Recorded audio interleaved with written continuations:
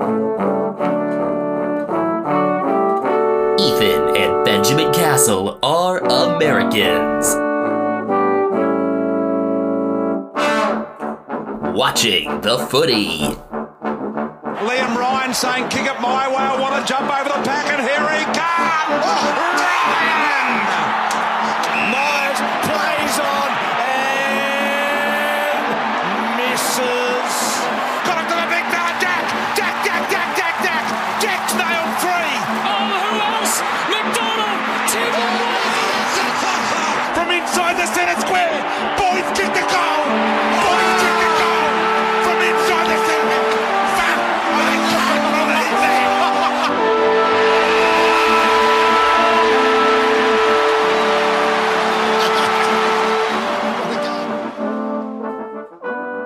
Good morning, afternoon, evening, whatever time of day it is you are listening to this.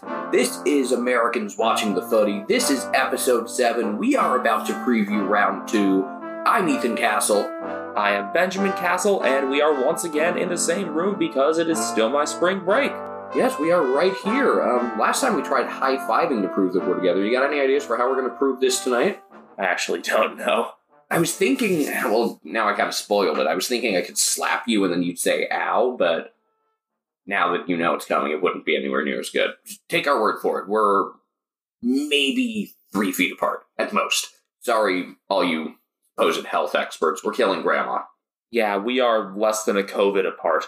Round 2 is coming up. Let's just get right on with it. I think what's interesting, round 1, nearly every game had a tailor-made storyline waiting for you. As round 1 should.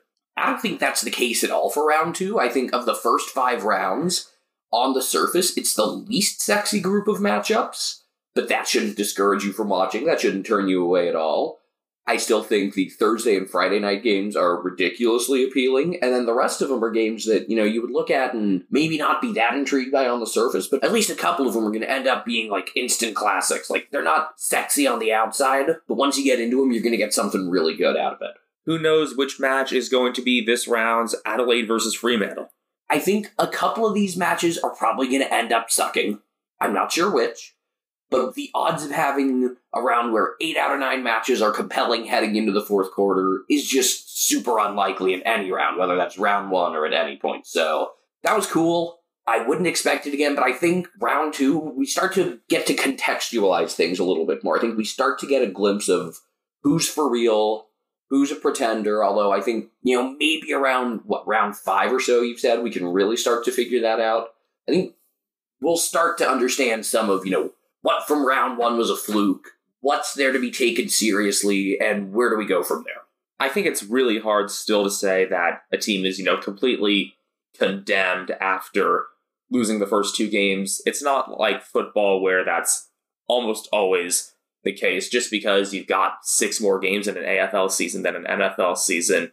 So I think it's still a little premature after this round to judge any team's fate unless maybe Essendon shits the bed again. Yeah, for example, as we're going to jump right into the Thursday night matchup between the Western Bulldogs and Carlton, I don't think it's all doom and gloom for the Dogs, even if they start 0-2. But speaking of that, why don't you lead us into that matchup? Well, the Bulldogs and the Blues played each of the first 2 nights of the season in games that were, as we said, each quite compelling. The Bulldogs lost to Melbourne after a back-and-forth affair that really got out of hand in the fourth quarter. Meanwhile, Carlton started off the Michael Voss era with a win over Richmond by 25 points, the first time they had beaten Richmond in any aspect since the 2013 elimination final, and the first time they'd won against them in round 1 in a decade. However, Michael Voss will not be coaching in this one, as he is in virus protocol, as are Adam Chera and Jack Martin. Last season, they met just once. That was at Marvel in round 8. This one will be at Marvel as well. The Bulldogs won that one by 16. I think Adam Chera is the most important of those. I think even including Michael Voss, I think a player of Chera's caliber is the most important thing that they'll be missing. But even without him, I still really like their speed. And that's going to come into focus because the Bulldogs are going to be without Bailey Smith, a surprising omission. Looks like it's a hip injury for Baslenka. He was league leader in fantasy points. He had 154 of those in round 1. fueled by his 33 disposals and 11 tackles. But on the bright side for the Bulldogs, Marcus Bontempelli is going to play. At the start of the week, it sounded very unlikely, but they are going to have him. Curious, though, how they utilized Tom Liberatore, because they played him up front in round 1. He was nearly invisible. Maybe they move him back into more of a midfield role with Smith out. Maybe they just do it anyway because it would be smart regardless. On the defensive side of things, another Bailey is out for the Dogs, Bailey Williams.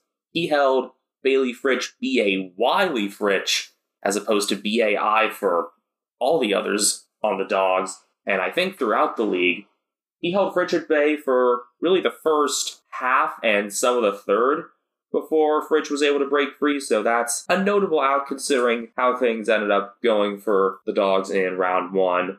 Meanwhile, Jamari Ugle-Hagan will come into focus. He was the medical sub in round 1, but he is in the 22 in round 2. Exciting to see him get a crack at things from the get-go.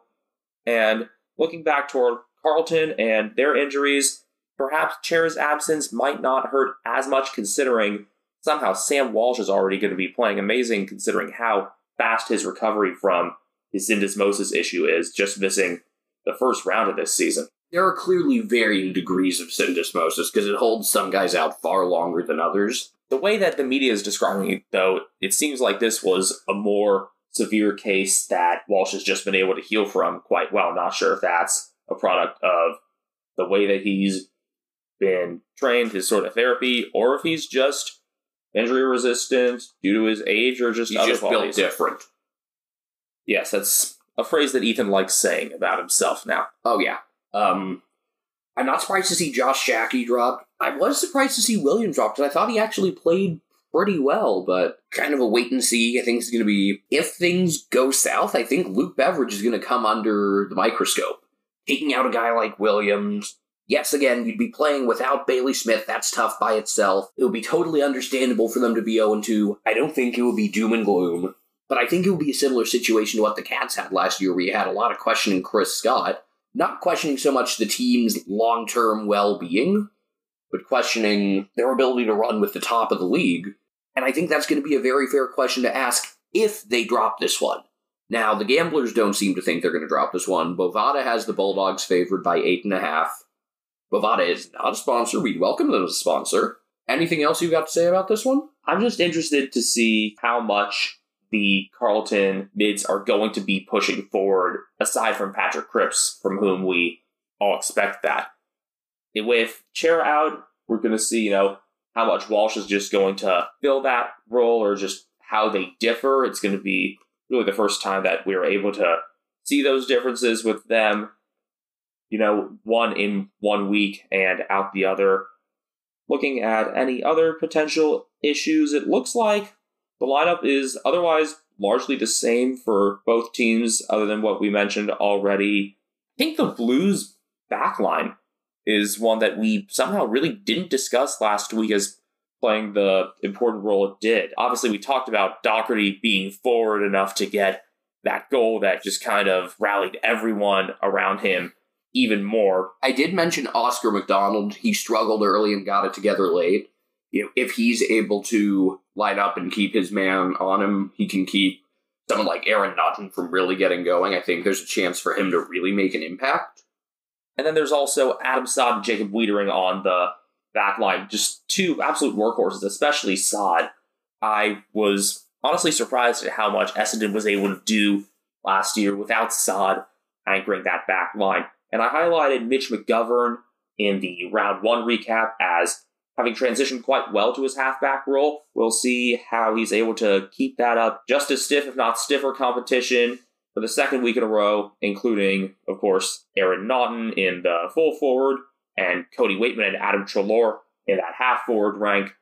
It's just deep forward groups and mid groups all around, and I feel like it's not something that was highlighted nearly as much with Carlton, at least from our perspective, just because Carlton was Carlton the past couple years, and that meant middling. Harry Mackay is a guy we barely mentioned last week. I think he's got a real chance to step up. See how Caleb Daniel and others do to try to stop him. But Harry Mackay was quiet round 1. Would expect he'll bounce back this week, or at least be featured more prominently. We'll find out quickly if his lack of notoriety last week was more due to other guys stepping up, or if it was just a product of Richmond keeping him in check. It'll be interesting to see how that game plan goes about. I'm also interested to see who's going to be matched up on him. I mean, it's tough to match up against anyone who, like Nate Fryman, is 6'8". I don't think Caleb Daniels is going to be on him, though I'd love the visual of that. That would just be like the Aaron Judge and Jose Altuve image.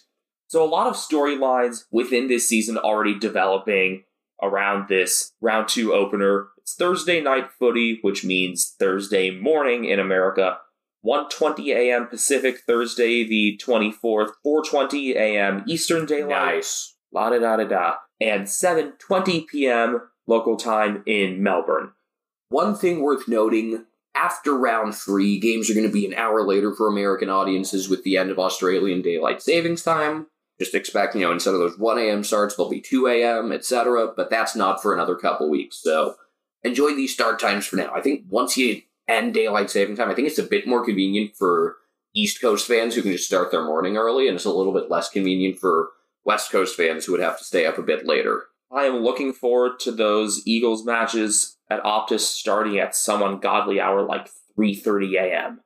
At a less ungodly hour, but one that would be worth watching regardless of time, Friday night footy, Sydney hosting Geelong, both teams 1-0. Swans pulled away late from GWS. Cats crushed Essendon by 66 in the only game in all of round 1 that wasn't compelling entering the fourth quarter, which, from a Cats fan standpoint, was awesome. You had 8 really intriguing games, and the one that wasn't was the Cats because they were up so big, so I loved that. Last season, they met just once. It was at the SCG. Tom Papley scored late. Then refs called not 15 on a pretty clear 15 that screwed Geelong out of a chance at a kick after the siren. Swans ended up winning that game by 2. Brian Myers was injured. It was a hell of a game. The AFL kept showing Tom Papley's unspectacular goal celebration of a decent goal that was amplified by it being in an important situation.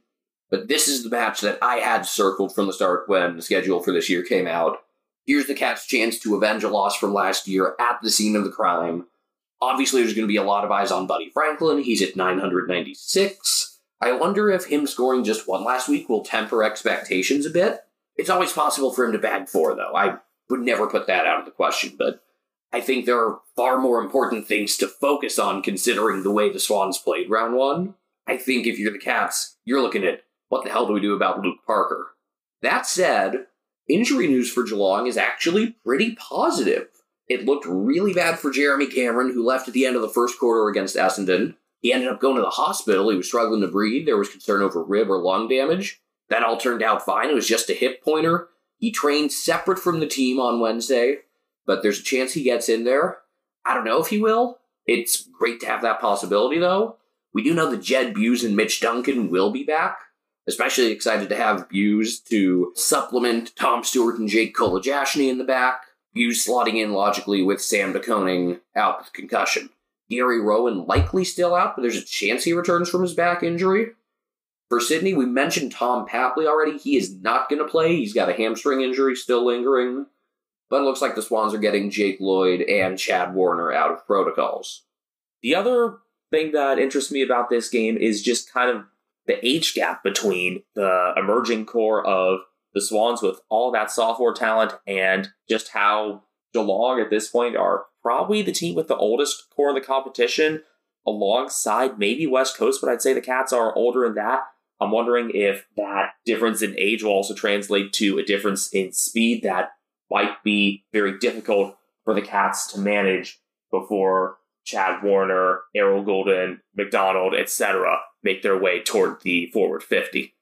That said, the Cats showed a lot of speed in round 1, so hopefully they let Brendan Parfitt really lead that charge again. If they do, instead of trying to play that physical game, I think it could go really well. I think this could be a super entertaining, super high-scoring game, but I also think Tom Stewart can help limit things on the defensive side.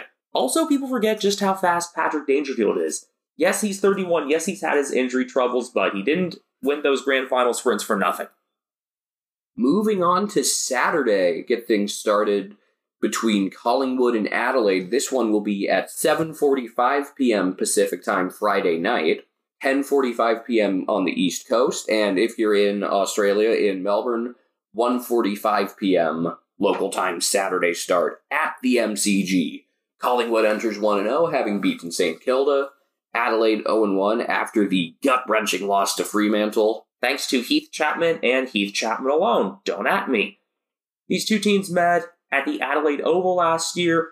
Collingwood came home by 5 points in a game that I remember being a pretty good back-and-forth affair.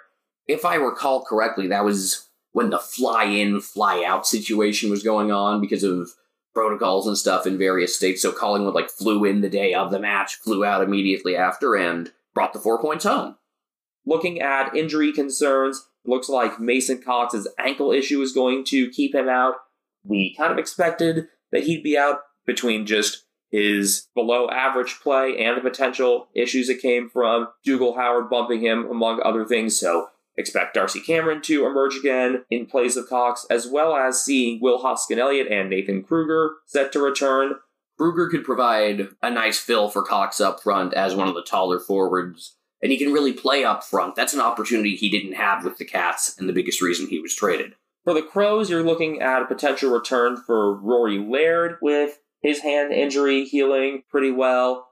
They also will have Rory Sloane after his suspension was overturned to the tribunal. There were 3 trials Tuesday, and 2 of them went in the players' favor. We'll touch on the one that didn't when we come to the next game. Now, this is a double matchup for Collingwood and Adelaide. They'll be meeting again at the Adelaide Oval in round 18. But looking at this one in round 2, what can we expect?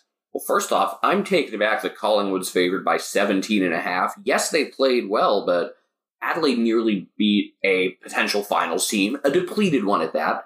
But I think a 17.5 point line seems a bit steep. But this also could be a game where that line, it comes down to the final couple plays and you're looking at, a late behind or late goal that doesn't affect the outcome but affects the line. I think that's something that could be worth following. I'm really interested to see what Adelaide does to try to stop Jordan De Goey. He was obviously very good in round 1, and the Crows are going to have to be able to slow him down in order to win this one, which I think it's a very winnable game for Adelaide. I really believe. I think they have a semblance of structure, and I'm curious to see what Josh Rochelli does to follow up round 1, because, in my opinion, he was the rising star. Him versus Nick Dacos could be a really fun one-on-one if they get lined up together. Also curious to see how Patrick Lipinski follows things up. Another strong showing for him would have the Dogs questioning why they let him go, although understandably, he didn't really have a spot there, but at the same time, if he plays this well, he'll be looking like a guy that you should be making a spot for. I'm just trying to see, who would potentially be matching up against Jordan De Goey. He's such an interesting player in just how much of a threat he is really throughout the forward half, and it's tough to match up against him as a result when combined with his physicality. Looking at Adelaide's list, well, it's going to be interesting to see, how much up the ground they're going to have people like Brodie Smith potentially have to play to stop him with those long kicks. And some of it will likely have to come down to the other mids. Jordan Dawson will probably need to take a good amount of a defensive role against De Goey, and just the handball deftness that Collingwood's older midfield crop still has. Also interested to see if Ben Keys or Lachlan Scholl end up matching up against Lipinski at all. I think that would be a bit of a tougher matchup than anyone for St Kilda posed. As for Adelaide, just another thing to note, De Goey can bomb it long, so can Darcy Fogarty for Adelaide, so we'll see just how far out these teams are going to try to set up their kicks for goal, both in live play and on set shots. We could also see a lot of goals off center bounces. Collingwood scored 5 center bounce goals against St Kilda. Adelaide scored 4 against Fremantle, actually outscored them 4-0 on those. So it'll be really interesting to see how teams try to adjust to that, because as we mentioned in our round 1 recap, that was a common theme of round 1. It was the highest scoring round off center bounces since round 15 of the 2018 season. Now, there are 4 games on Saturday. We're going to move from the first one to the second. This one does not overlap with the others. The other 2 do overlap. We got Essendon and Brisbane matching up at Marvel Stadium. That is at 10:35 p.m. Pacific on Friday the 25th. That's 1:35 a.m. Eastern on the 26th, 4:35 p.m. Melbourne time. And both these teams definitely have something to prove despite their differing results. Essendon is, well, at the bottom of the ladder after being crushed by Geelong in the first round, and the Lions are coming off a narrow win in the not-so-gilded grapple against Port Adelaide.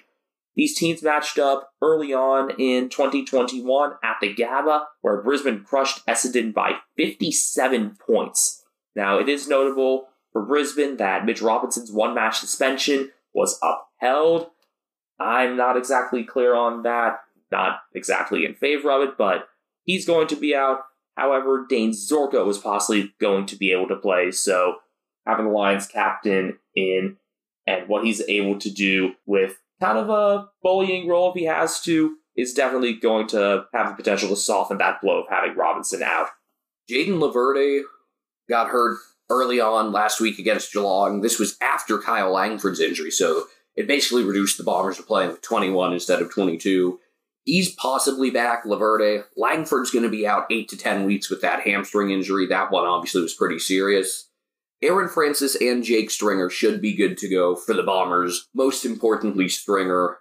Anthony McDonald, Tip and Woody still working through things to get back up to game speed after taking his break.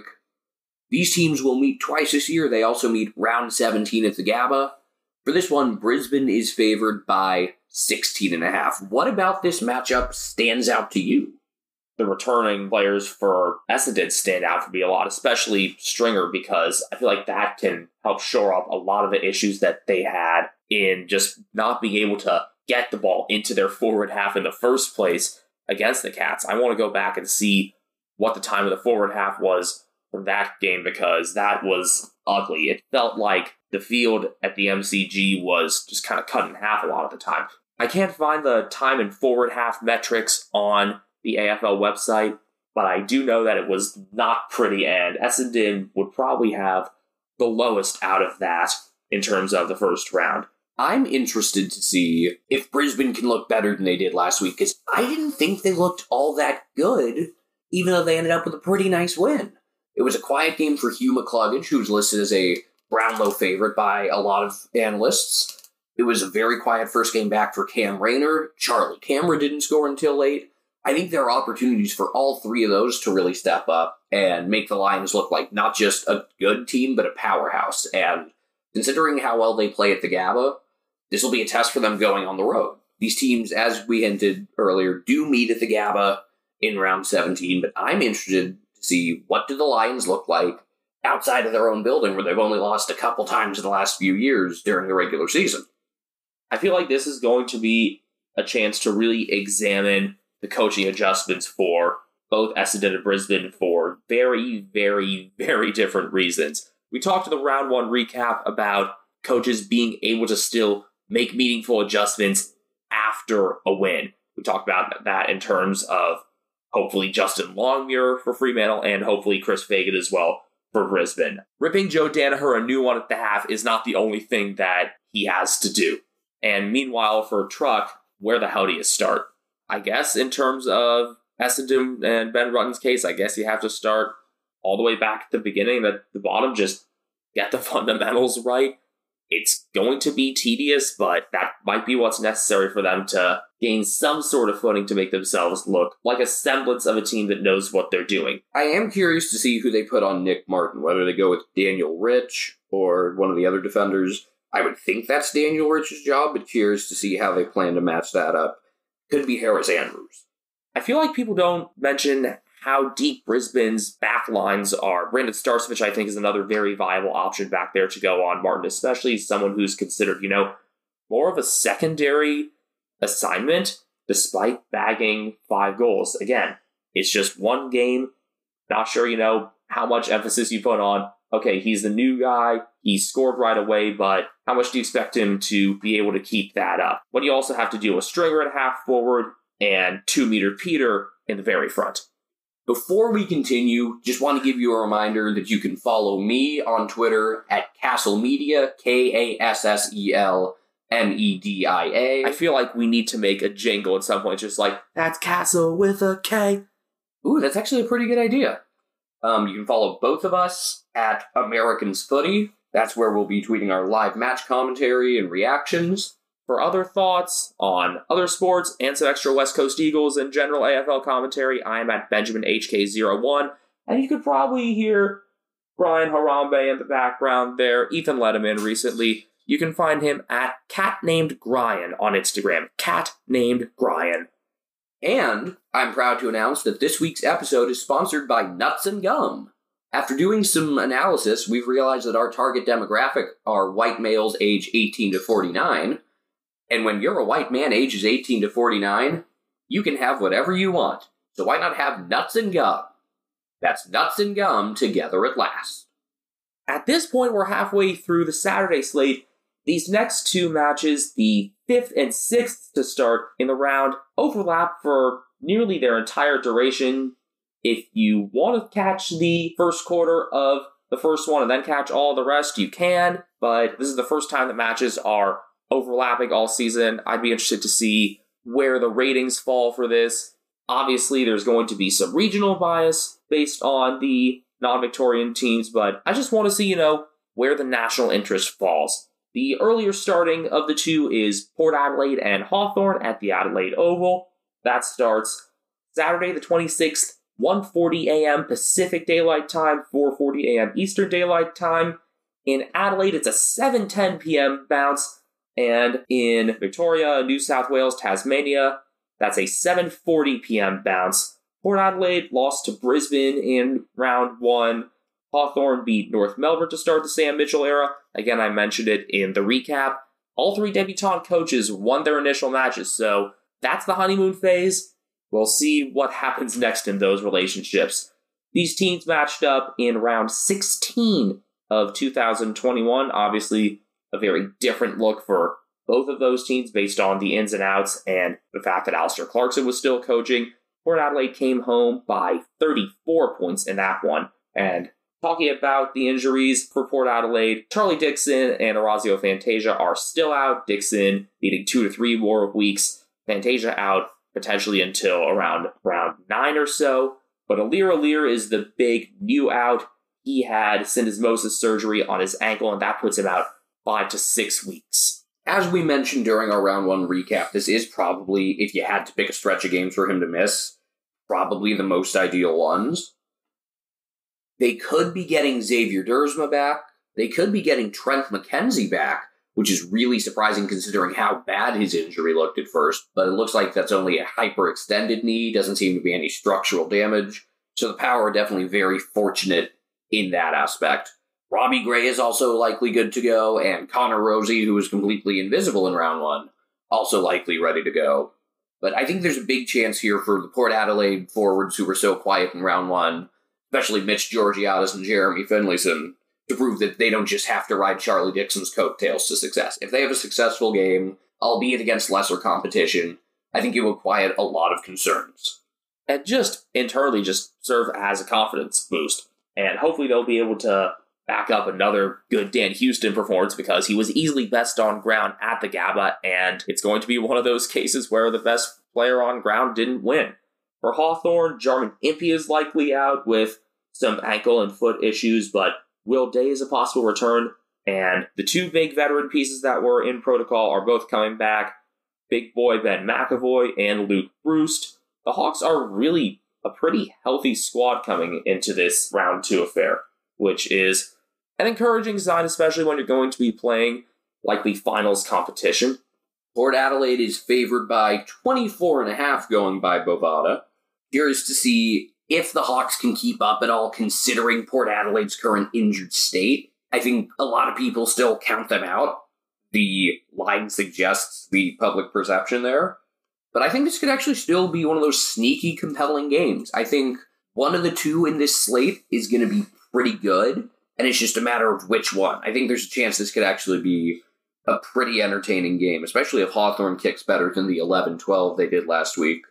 I also am interested to see whether Sam Mitchell is going to allow Changkwek Jaff to roam as much as he did in round 1, considering just the kind of names that they're going to potentially be up against for those two forward lines. Again, Georgiadis and Rosie were generally quiet. I think Zach Butters was the best of those half forwards. And then obviously Robbie Gray is going to be right there, and it seems like he'll be good to go. So CJ's going to be tasked with a lot inside the defensive 50, and so I wonder just how much he'll be allowed to move up the ground rather than having to wait on defending that back half. Should be more opportunities for Steven Motlop, who came in as the injury replacement last week. Would think we'll get to see much more of him. I would think he'll be included in some capacity beyond just as an injury replacement. Motlop replaced Xavier Dersma at quarter time. Again, both of them are expected to go, but being in different positions, I would expect they would both be in the 22, if not both in the 18. Moving on to the other late Saturday contest, Gold Coast hosting Melbourne at Metricon Stadium. This one starts at 2 a.m. Pacific time, 5 a.m. on the East Coast, 7 p.m. in Queensland, and 8 p.m. in Melbourne. So it starts 20 minutes after Port Adelaide versus Hawthorn. If you've got a two-screen setup, take advantage of it. What's nice is that the games are staggered enough that halftime won't overlap, because that's one of the really annoying things, like when all the NFL games start at the same time, when they all hit halftime. I mean, if you're looking for a bathroom break, great timing, but otherwise, kind of a bit of a drag. I think we're probably going to be more like Scott Hansen here, glued to the TV. Both these teams enter at 1-0, Gold Coast getting the win in Perth over the Eagles last week, Melbourne winning the season opener over the Bulldogs, so a much longer layoff for the Demons, almost a half week of extra rest. And while they're going on the road this week, the Suns had to come all the way back from Perth, so from a rest standpoint, even with home field favoring the Suns, schedule favors the Demons. Last year, these teams played an empty Marvel Stadium in round 20, which the Demons won by 98. They led 80-21 at the half. Meanwhile, if we're looking at injuries, I would say that more favors the Suns. There are minimal injury concerns for them. Obviously, Ben King is out for the whole year, but it seems like they're used to that at this point with what their forwards were capable of last week when necessary. Yes, there were some set shot issues early. Lukosius had trouble early, but steadied into form as the game went on, and Gold Coast came home kicking 8-0 in the fourth quarter.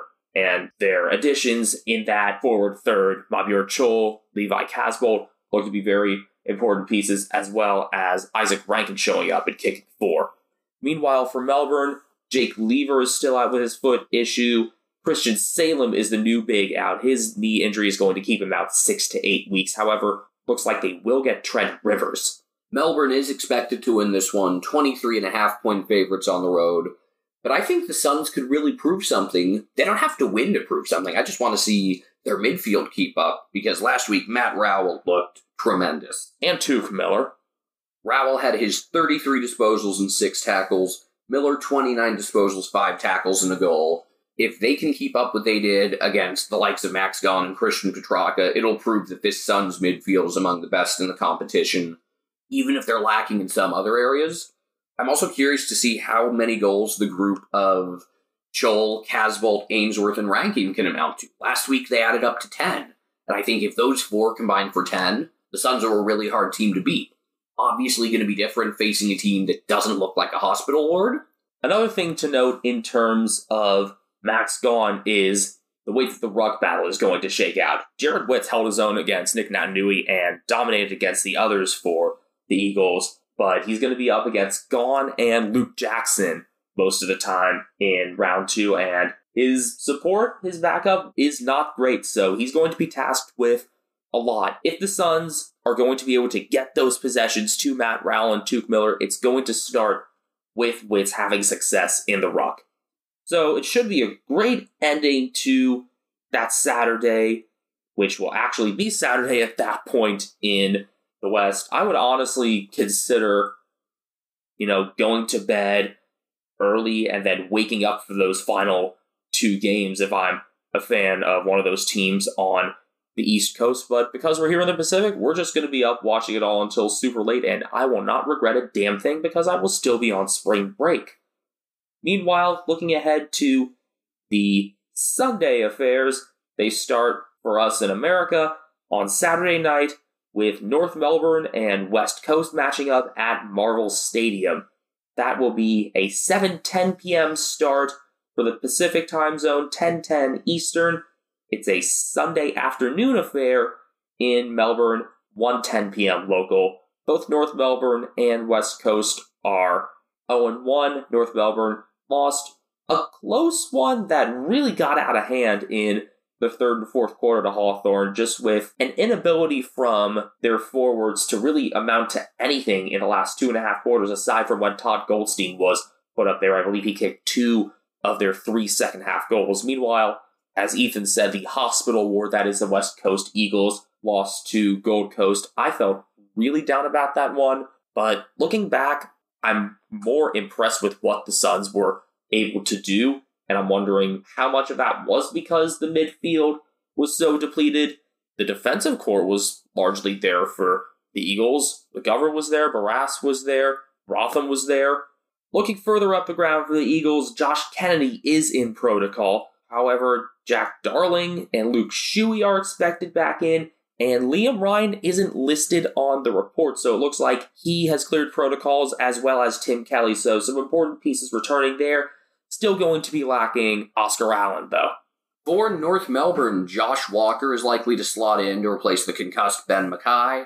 Atu Boseno-Vulagi is out with a concussion, and Jared Pollock is questionable. Now, if you're watching this in Perth, I guess this would be a morning kickoff, 10 a.m., kind of like West Coast fans in the U.S. of East Coast football teams, myself included, have to deal with all the time. So, welcome to my world. If you're not a morning person, good luck. Set multiple alarms, please. The spread on Bovada has West Coast favored by just 4.5, which I think is a bit low. But I'm curious to see how these teams match up. You know, North Melbourne showed an interesting look last week, even if it didn't entirely work, by playing such a big forward line. I'm curious to see if the Eagles adapted all to that. I'm also curious to see if Jaden Stevenson shows up, because last week he was pretty much non-existent. I think this does have the potential to be a pretty high-scoring affair with the returning players for West Coast. I feel like if it's a high-scoring match, it'll favor the Eagles more, just with my questions about North Melbourne's back line. I think this is really a chance for Tim Kelly to show his worth again right out of the gate, as well as for Jack Petrocelli to wreak more havoc like he did with his pair of goals against the Suns. And more than anything, as an Eagles fan, I'm just hoping for some semblance of revenge. It feels really bad to say that I want revenge against last year's Wooden Spooners, but here we are. There was that massive disappointment in round 17 where the Eagles could not kick straight for the life of them, and they lost by 10 to North on home ground. That was what we thought would be maybe a turning point for David Noble's Kangaroos. Yeah, they had picked up a win or two before that, but we were thinking, okay, they've gotten this huge road win in the bag. What else can they manage? They didn't do much for the rest of 2021, but it's definitely something off which they can build, especially with the matchup knowledge that they obtained from that affair. Moving on, just 2 games left. There will be a slight overlap with this next one, starting just over 2 hours after they get going down the road at Marvel. This one is at the MCG. Richmond taking on GWS. That one will start 9:20 p.m. Pacific Saturday night. If you're on the East Coast of the United States, 12:20 a.m. on Sunday. And if you're in Melbourne or in New South Wales, 3:20 p.m. AEDT. Both these teams come in at 0-1, having lost their openers. Richmond losing to Carlton in what was technically an away game at the G. GWS losing to Sydney in what was technically a home game at Accor Stadium, but that was a Sydney home game, basically, whereas Richmond was playing in front of probably a 50-50 crowd. These teams met twice in 2021. In round 9, Richmond defeated the Giants by 4 in a home game at Marvel Stadium that Damien Hardwick's probably still bitching about. They met again in an empty Marvel Stadium in round 22 in a game that was originally supposed to be at the Sydney Showground. GWS taking that one by 39. At that point, Richmond's season was a lost cause, and GWS was basically trying to secure their spot in the 8, which they effectively did. This time, they actually aren't playing at Marvel. They get to play at the G, so I guess this would be their first time at the G since the 2019 Grand Final. Injury report for Richmond is pretty hefty. Dion Prestia's hamstring injury looked pretty serious last week. He's expected to be out at least 3 to 4 weeks. I wouldn't be surprised if it was more, because it looked pretty bad. Jack Revolt suffered a thumb injury in the first quarter and was largely invisible, kind of played like a 33-year-old. He's out for another week or two, as is Nick Blastone, who is on the mend from a hamstring injury. Some late list news out of Punt Road. Dustin Martin is tending to a personal matter, and he has not been with the club since their match review session on Monday, so it looks like he will not be in line to play this weekend. We will see how much longer this matter goes on, and hopefully he'll be able to be back on the oval soon, because he is one of the most galvanizing players, really, in all of sport, in my opinion. For GWS, pretty minor injury list to begin with in terms of number of injured players. There are a couple of pretty long-term ones they have to deal with. Jack Buckley's injury and Brent Daniels, but Jesse Hogan could return, and they could also have Nick Haynes back. He had a stomach injury, whereas Hogan just listed as soreness, which is almost as vague as when NHL teams say someone's got an upper or lower body injury. Actually, that might be a little more vague.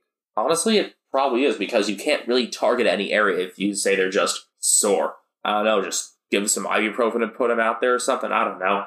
But Haynes and Hogan both played VFL last week. Also looking at getting Braden Pruce back, so another important ruck support there for Matt Flynn. But really the baseline in terms of the Giants injury report is this is pretty much what they had last week at the very worst. And it's good that they'll be able to build up from that against an opponent which should be on their level, honestly. Both vying for those maybe middle third spots. Some people think Richmond might be a double chance team. I don't quite see it. Maybe it's just me thinking about their round 1 performance, but also, yes, they have triple premiership pieces, but they're 5 years older, those pieces, from when they first won the flag. I think, barring a shock Port Adelaide loss to Hawthorn, these would be the teams that have the most to lose by falling to 0-2. I don't think it would be that devastating if the Bulldogs started 0-2, considering they're missing Bailey Smith, considering they had Melbourne round 1, considering Josh Bruce still has his ACL injury, and he is going to provide a whole lot of help in that forward line when he's back. I just think he supplements Naughton very well. If one of these teams starts 0-2, I think you really start to ask a lot of questions about their standing for the rest of the season. As for the on-field stuff, I'm curious to see if Tom Green can replicate what he did round 1, because he looked really good. When he's going, when Harry Himmelberg and Bobby Hill are going, Dang it, Bobby. That's when the Giants are a really scary team. And if Tom Green delivers what he did round 1, this team could be really devastating. One guy who I think they'll be looking for more from is Jacob Hopper, who is very quiet. 17 disposals, 2 tackles. I think this will be an opportunity for Tom Green to really take advantage of his speed going through the midfield. Trent Cotchin is someone who's definitely going to be on the lookout for him, but I think that's someone that Tom Green will be able to speed past it and maybe up to some of the half-forwards to try to stop him. That's where someone like Shea Bolton may definitely factor in. The GWS back line is a major concern. I know you were impressed with a couple of individuals, but as a collective group, it's definitely a weakness. I think that opens up a lot of opportunities for Shea Bolton and Jason Castagna. I'm curious to see how the Noongar tandem of Shea Bolton and Marlon Pickett do, because they were probably the brightest spot in round 1 for the Tigers. Looking at those players that I did highlight, I'm interested to see whether it's going to be Phil Davis or Sam Taylor, or who it is going to be on Tom Lynch. I think that's going to be a really important matchup close to the goal square, and I think that's a match that could end up turning the tide one way or the other. Also could be an opportunity for Hugo Ralph Smith to get selected. He's definitely become a personal favorite of mine between the name and the hair. He's only 20 years old, so hopefully this is the start of something big for him. And for the Giants as well, it was good to see Jared Brander getting time and definitely showing off some of his ability after being thrown all over the place. For the Eagles, hopefully he'll be able to have some consistency in that forward line. Yes, he's versatile, but just because you're versatile doesn't mean, it's easy for you to go back and forth between the forward and back lines week in and week out, Simo. With that, I think we're ready to get on to the round 2 finale. I guess it's a nightcap, although it's pretty early for a nightcap, I'd say. It's a 6:20 p.m. start in Melbourne. It's a 3:20 start in Perth when Fremantle is going to take on St Kilda at Optus Stadium. That corresponds to a 12:20 a.m. bounce on Sunday the 27th for us in the Pacific and 3:20 a.m. Eastern. Fremantle started off with that nail-biter 1-point win over Adelaide at the Adelaide Oval. Meanwhile, St Kilda had that loss to Collingwood at Marvel Stadium. These teams met late last season. They met in the season finale for each of them. St Kilda beating Fremantle pretty handily by 58 points at a game that was moved to Bloodstone Arena outside of Hobart to get a crowd there.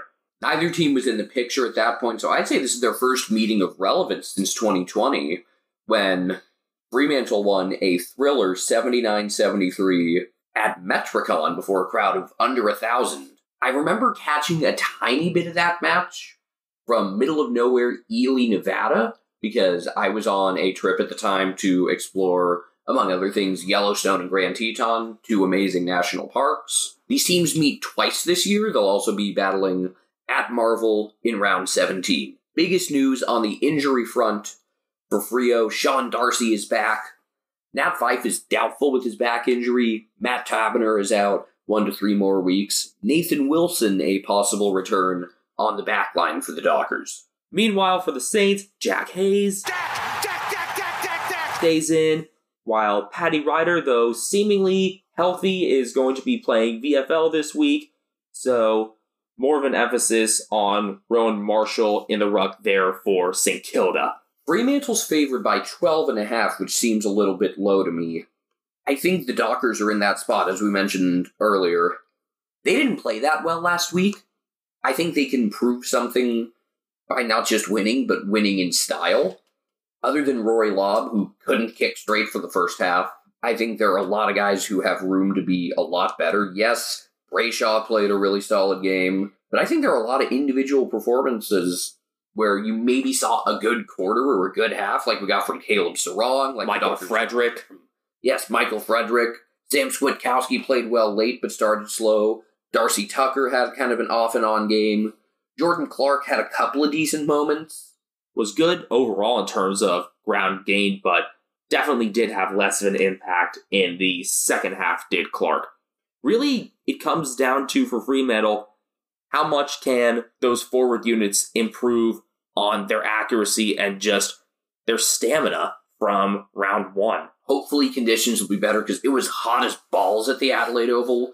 About 32 Celsius, 90 Fahrenheit. Looks like it may be humid on Sunday in Perth, but not overly so. Looks like it'll be right in between a couple days of rain, so definitely a chance for some humidity there. Temperature should be in the 24 to 25 degrees Celsius range, about something in the mid-70s Fahrenheit, so should be pretty pleasant weather. Hopefully a good crowd and a chance for the Dockers fans to show that they have high expectations this season like we do. Of course, there still is the half-capacity cap for this round. We're not sure yet as to whether or not that will stay. I honestly believe it probably will stay with some climbing case numbers in Western Australia, though not necessarily symptomatic cases or hospitalizations. I get that they're taking things seriously, but when the rest of the country is doing one thing and Western Australia is the odd one out doing more to clamp down on things, it's not something that entirely reflects well on the administration.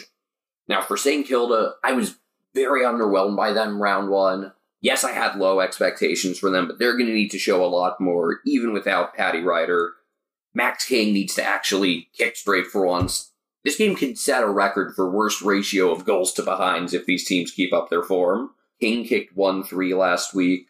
Tim Membry, I did like what he gave. He ended up scoring 3-2. He had a really strong second half results-wise. First half, he did a lot of things that didn't show up on the score sheet, but looked pretty solid in doing so. What do you want to see from St. Kilda? Because I thought they were just really lousy. I mean, Jack Steele had his 28 disposals, 7 tackles, but I was so unimpressed by them.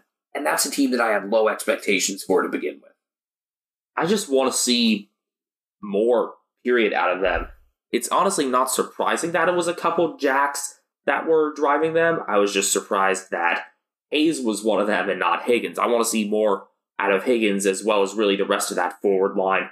Looking at Higgins along with Cooper Sharman and Max King. We know that Max is a good long kick if he can actually get it off the boot in the right direction, just like his twin brother.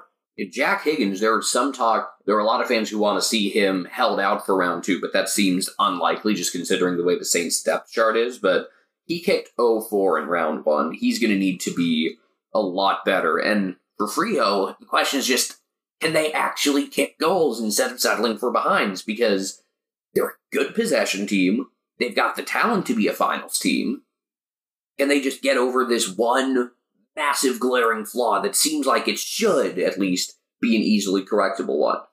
It'll be a time where we can see just how much work Justin Longmuir and his staff are going to be able to do in that regard. Longmuir was a good kick throughout his career, kicked well under pressure. You've probably seen that great mark and after the siren take that Longmuir had in the past, right? Yes, I believe so. Longmuir's taking a screamer! Love that call. Another thing to look forward to for the Saints, the debut of Nazaya Wanganeen-Malera. We were thinking it might happen last round. It is confirmed now for Sunday. The nephew of Essendon and Port Adelaide great Gavin Wanganeen, the son of former Saint Terry Malera. Great pedigree, exciting prospect. Looking forward to seeing what he can do in the big time. Now, one thing that I'm going to include this week as we wrap up, first off, I want listeners to know that this is probably around the pace we'll usually have. Round 1, things were very long because there was so much to look forward to. I think this length of preview show is probably about what you're going to get typically. Extra focus on a couple of big games, and then other than that, just kind of some general statements as we go through the maximum of 9 matches, which, other than a couple rounds in the middle, you're going to get the full 9, barring any unforeseen circumstances. Trademark. A couple of general things to look out for this round. Again, barring a massive upset to Port Adelaide, I think Richmond and GWS have the most to lose. I think there are a lot of teams with a lot to gain. It would be too many to list off because we'd be listing more than half the league. And I'm curious to see if the center bounces keep up because we had so many goals scored off of center bounces in round 1.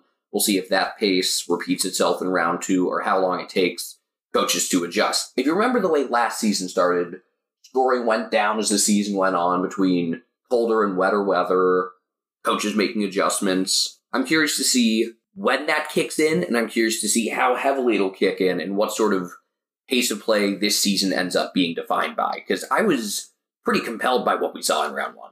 As was I. Just thinking about, which teams might actually have the most to gain. I would say that Essendon has the most to prove, and with that, of course, a lot to gain. Just can they actually show up in another game in Melbourne against a side that is, in my opinion, just as formidable, if not more of a premiership contender in Brisbane? I think Richmond versus Greater Western Sydney, as we said, has massive implications on what both of those teams are going to be able to do going forward. And if Hawthorn and Gold Coast can show respectively, maybe not win, but at least show that they can stick with Port Adelaide and Melbourne respectively, I think that's going to reflect very well on the way that they're developing, whether it's a first-year coach or a coach who might be on his last legs. I'm also just wondering, how much was what the Gold Coast Suns did in round 1 a product of Stuart Dew's coaching, or just a product of the raw ability of their forward and midfield units? Also, how much of it was facing a banged-up Eagles team. Now, even though they are healthier, I think there is a chance for this North Melbourne-West Coast game to be a real sicko special that I was hoping Suns-Eagles would give us in round 1. I think this game could give us that. Now, one thing I'm going to round things off with this week, after looking at the lines, I actually see a few games that I'm interested in betting on. So I'm going to give you my New Jersey Gambling Radio parlay of the week. These are my stone cold locks of the week. We got the Adelaide Crows by 17.5 at home. They given 17.5. That's a fugazi. West Coast only favored by 4.5 against North. Gabagool. Fremantle 12.5 point favorites at home. Easy money in the bank. take those 3, take yourself out to get some nice Spumoni. Holy cow, that voice is terrible, but I'm not going to try to do any better because I know I can't. I do have some good impressions in me. You guys have heard my Plankton voice in the past, but I'm just not going to try with the Italian accent. I do agree that Adelaide should not be nearly 3-goal underdogs against Collingwood, and I agree that Fremantle really will have the ability to pile it on against St. Kilda. As for West Coast and North Melbourne, I wouldn't be so keen as to bet on that one, just with the Eagles list still being so incomplete and a lot of units being there for their first game. How much time will they need to get up to speed, especially for one Jack Darling, especially with Kennedy out if he's going to be out through protocols. With that, that's going to be a wrap. We'll see you early next week with our round 2 recap. I think generally the recap shows are probably going to be longer than the preview shows, but this is all still a work in progress. As always, if you have any suggestions for us with how we're doing the show, if you think our analysis is spot on, if you think we're idiots, come talk to us. We're always available for feedback, especially on Twitter, whether that's through DM or just a public conversation. We'd love to have more people talking and engaging in Twitter threads. You can always find us on Twitter at Americans Footy. You can find me at Castle Media. KASSELMEDIA. That's Castle with a K. I really need to record that jingle. I am at BenjaminHK01 on Twitter.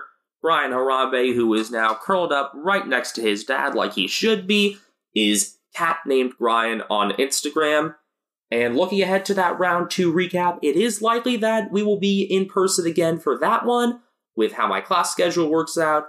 So look forward to actually hearing us have normal conversations without technical difficulties at least once more before mid-May when I come back home after I graduate.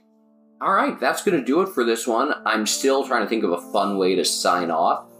Something to say. There's one I really like from a sports radio host nearby that I don't want to do just because it would feel like a cop-out just stealing his, but there's a guy named Tony Bruno where his sign-off would always, his voiceover guy would say, Tony's going to patrol the streets of Los Angeles looking for crime. Not do anything about it. Just look for it. And I'd love to have something akin to that without it being too direct of a ripoff, but that's all a work in progress. Honestly, I don't know what you'd really be saying that you'd be doing other than sleeping. Or is that more the cat's job? I don't know. Speaking of works in progress, there are a lot of teams that are going to be works in progress this week. We're not going to waste your time anymore. Go watch some footy, and we'll see you around. Bye-bye.